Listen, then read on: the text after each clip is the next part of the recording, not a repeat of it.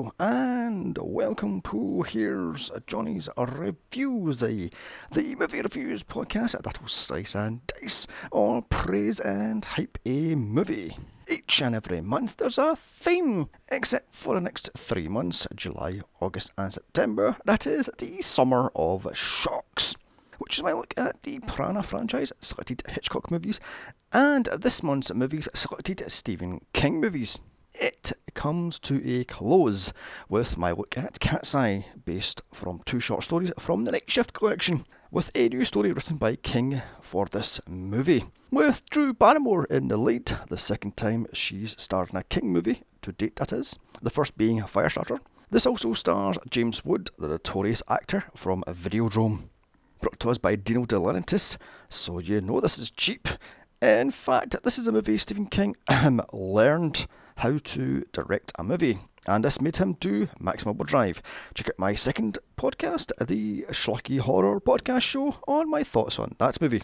But back to this, with the hero being a tabby cat named General.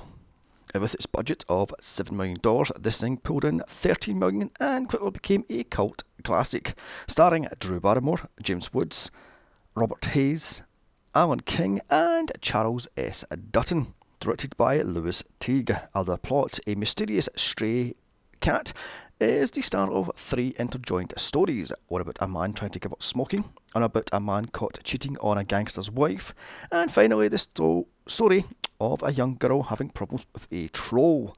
Can the cat make it to from New York to North Carolina via Atlantic City in time to save the young girl's life from a troll? Or is he catnapped too much? Too much, even.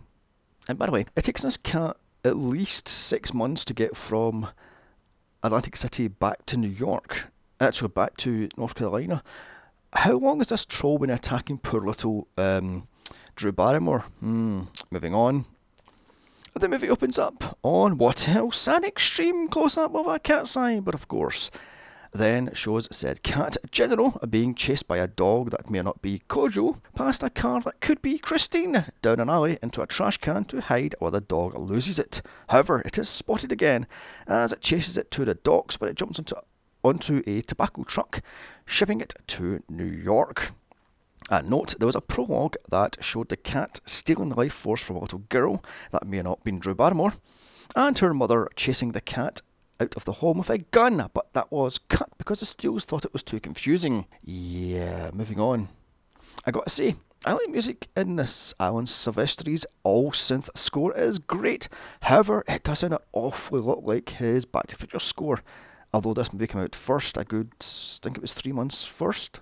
Now in New York City, the cat escapes the truck, then gets a psychic flash begging for help from a little girl played by Drew Barrymore of Scream, Check My Archives, E.T., Donnie Darko, again Check My Archives, Charlie's Angels movies coming soon, and a boatload of Adam Sandler movies. I swear to God, she's in about 10 of the bloody things. She begs the cat for help to take on a troll, asking the cat to return to North Carolina as soon as possible. Again, this is, I'm going to say, early spring, and the cat doesn't return to her until late October. I mean, Jesus, how long has this troll been attacking her for crying out loud? Too bad, it's picked up by a goon working for the Quitters Incorporated.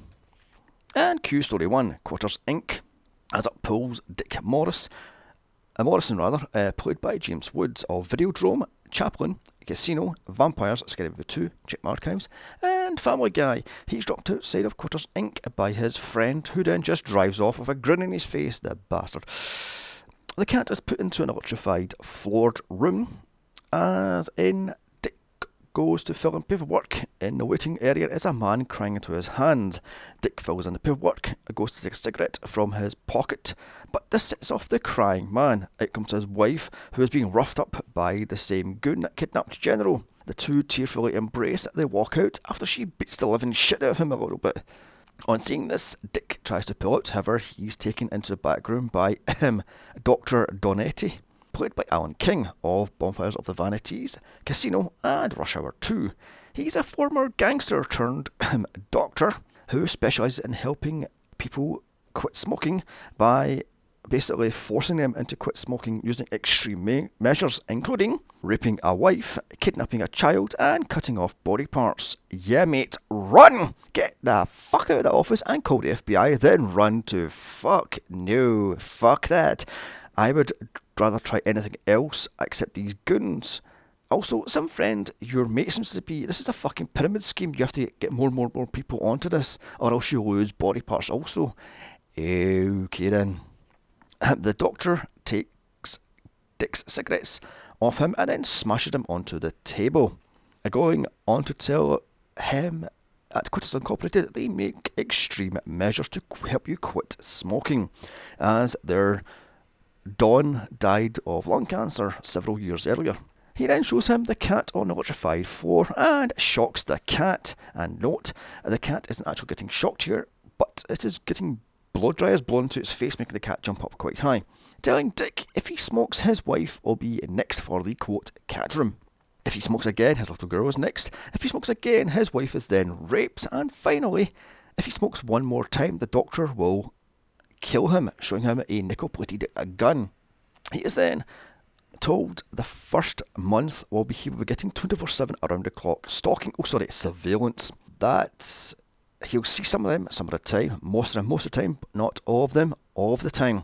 Back home, he chooses his wife, Cindy, played by Mary Darcy, telling her he quit smoking that day at 2:45 in the afternoon, and it is now 9:15 at night. That night, during a rainstorm, at 3:15 in the morning, Dick sneaks around the house trying to look for a pack of cigarettes.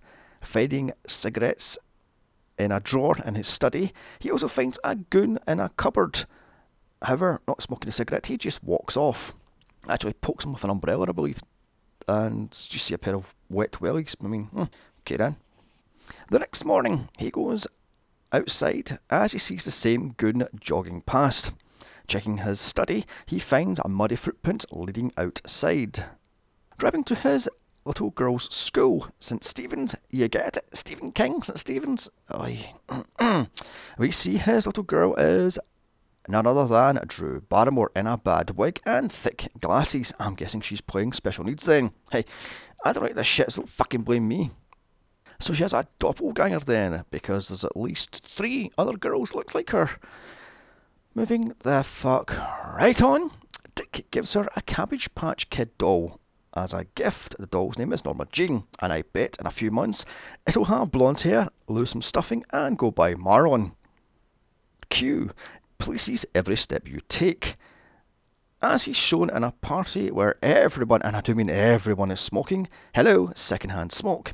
Anyway, he starts seeing things such as paintings, eyes falling around the house while having a cigarette, and the doctor singing every step you take. What the fuck? His friend, Hal, played by James Reborn, offers him a cigarette, which morphs into a giant pack of cigarettes. Then he blows smoke out of his ears, personal have come out of his ass, because this guy's a bullshit artist. With that, he tells him to stick the cigarette up his ass and storms out. He returns back to work, taking the bridge news to Maximum Overdrive, and here he's caught having a sneaky cigarette. He races over to the office after finding his home has been broken into, where his wife is indeed on the electric floor. He tries to break the glass to get her out using a table, but he can't do it, and in a scuffle the cat escapes. As back at the docks, the cat hops a ferry to Atlantic City. Months later, Dick is getting weighed by the doctor and told he can't put on weight more than 165 pounds or his wife will lose a little finger. Cut to that night as his friend's wife has a missing fingertip. On to story 2, The Ledge. By the way, it's been 6 months, so I'm guessing the whole summer that cat was running around New York. Actually Atlantic City, before getting this ledge. Moving on. As the cat is now in Atlantic City, he sees on TV Drew Barrymore dressed as Shirley Temple doing a cat food advert. Again, begging for help. In a Caesar's Palace, we see mob boss Mr. Kresner, played by Kenneth McMillan of Salem's Lot, and Duden. He heads back to his penthouse via limo to deal with his wife's lover. He being Johnny Norris, played by Robert Hayes, of the Airplane movies, Starman TV, Homeward Bound movies, and Sharknado 2. God, Sharknado movies. Ugh. Seems Krasner is a big gambler, as we see him betting on if General will make it across a busy highway. Okay then, what a complete dickhead this guy is. The cat does so Krasner takes him as a good luck charm. Cut to Johnny being kidnapped by two of Krasner's goons, Ducky, played by Mike Starr of Dumb and Dumber fame, and Dom, played by Charles S. Dutton of Alien 3 fame. Check my archives. They take him to Krasner's penthouse, where he makes him walk the ledge outside the penthouse or he'll go to jail, as he's planted drugs in his car. So, with no choice, he does it. Over he goes to walk the not-foot-wide ledge around the penthouse, except Krasner doesn't play fair. He's planted a trained pigeon that pecks at Johnny's ankle and uses an old car horn to scare him, but he doesn't fall. And note, you can tell a mile away he's only about 3 feet off the ground. The shots of the traffic are toy cars, and it fucking fails to show perspective. Also, the clock outside goes from 9:50pm to 12:38pm to 10 past 10pm. What the fuck continuity? Hello. Back inside the penthouse, Krasner gives Johnny $40,000 in cash, tells him his car is now clean, and throws a bag with his wife's decapitated head in it, rather. With that, Johnny bum rushes Krasner, and in the fight, General runs out, causing the limo driver to drop his gun, which Johnny picks up and shoots the driver dead in the back. Krasner then begs for his life, offering him $10 million, but Johnny says no and forces Krasner to walk the ledge. And note, the Penthouse magazine Krasner thumbs through in this is the exact one where the story was first printed back in 1976. Krasner, of course, falls to his death as this trained pigeon pecks his feet onto story 3, General, the one made up for this movie. General has now caught a train from New York to North Carolina, as deep in the woods a troll runs into Drew Barrymore's house. Here's she's playing Amanda. So there's now 3 little girls that look her then. Get in. And by the way, if this is the first time the troll enters the house, how the hell was she sending out a help me flash fucking up to 9 months earlier? Moving on. She sees General chasing after the troll, so runs into the house after it, along with her mother, played by Candy Clark, who doesn't want the cat in the house. However, Amanda talks her into keeping it. Even the dad, played by James Naughton, says no. But she gets to keep the cat anyway. The cat warns Amanda the cat can steal little girl's breath at night. As that night, General is thrown outside, as Amanda is sent to bed. Her dad tucks her in, and she tries to tell him she thinks she has a troll in her bedroom wall that steals her life force at night. Again, this is the first time this is done this thing. How the fuck does she know this? And that General kept her safe that night, or the night previous. That makes sense, but because it shows Amanda throwing his fit as a mother tosses the cat out the same night she picks up the cat. Moving the fuck right on. The father doesn't want to listen, saying he may get General back into the bedroom if she behaves herself, adding, "There's no such thing as real monsters. Mummy says there are no real monsters." Ugh. In bed, the mother is reading Pet Sematary. Again, check my archives. With General locked outside, the troll comes out of the skirting board, kills the pet budgie, and frames the cat. And note the troll is voiced by Frank Welker. The troll then steals Amanda's soul, or a little bit of it anyway. General climbs a tree, enters a bedroom, saves Amanda, as the troll throws its sword at the cat, which causes him to knock down the birdcage. This wakes up the parents, who find the bird dead. And I gotta say, for a low budget movie, this troll suit is quite good, and the puppeteering isn't bad either. With General framed for the murder, the troll hides back in the skirting board for the next night. The next morning, the mother captures the cat, takes it to the pound, and even after the dad says the cat is wounded by something not of a bird peck, she doesn't want to listen, just shoves the cat in a bloody pet to be put down. What a bitch. That night, as a storm hits, Amanda gets outside the house and screams General's name, but it doesn't come to her. Clearing up, the mother finds one of the troll's little bells from its hat, but she thinks nothing of it because she's a fucking idiot. In the pound, General is listed to be put down the next morning. Once Amanda's tucked into bed, the troll comes out to finish the job, locking the door by using a doorstop to seal it shut. Back in the pound, General escapes. It's feeding time. Or escapes at feeding time. Meanwhile, the troll is having a hard time climbing up the bed to Amanda as she kicks it off once it tickles her with a feather on its hat. What the fuck? Finally getting up, it starts its attack. However, General has made it back and stops the troll. Amanda just sits there and chokes. It is on. Mini Troll versus Cat. General fights the feisty troll as Amanda looks on, stunned, unable to scream. Finally, she screams. This wakes up the parents. However, they can't enter the room due to the doorstop. So General fights the troll as Amanda cheers on. So she can't get off her arse and open the fucking door by removing that little rubber door stopper thing, for crying out loud. She's 9. God. Landing the killing blow, the troll fails to escape using balloons, sending the troll onto a record player which plays the Police's I'll Be Watching You yet again. The cat puts on full speed, sending the troll hurtling into a fan to die. And why the fuck's there a fan during a storm in, I'm guessing, late October, early November?